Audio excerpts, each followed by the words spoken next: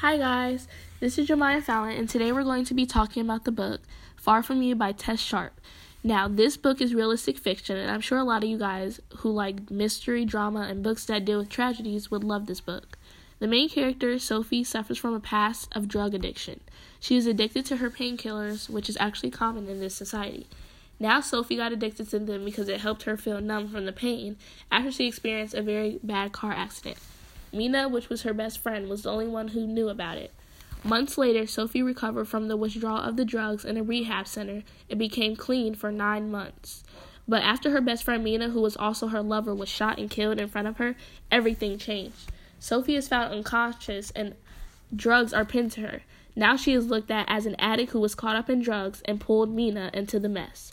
But Sophie knows she's clean, and the only one who believes her is herself. Now I know who the killer is, but I can't tell you guys yet. Sophie starts to investigate on her own to figure out who killed Mina and is putting her life in danger as well. Guys, I am so addicted to this book when I started reading it. I would recommend this book because of how the author uses foreshadowing and conflict like Man vs. Society and Far From You.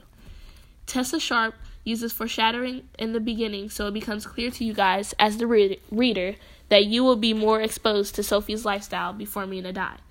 This was important for Sharpe to do because it gave you two perspectives of how Sophie was from before the incident and after, which she impacted Sophie a lot.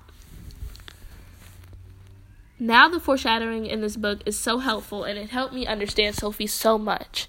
When it came to the conflict of Man vs. Society, I knew you guys would relate somehow because it talked about others in the story, assuming how Sophie was or painted her image.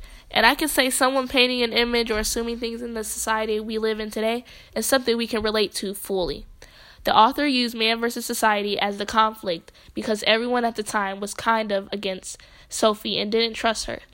This played a big toll on the story and opens up you guys' eyes that Sophie is on her own. And the conflict helps you guys understand that because Mina's death is a big deal and the drugs planted on Sophie has changed everyone's thoughts about Sophie. I can't say too much, but I really do think you guys should check the book out. I wouldn't regret anything.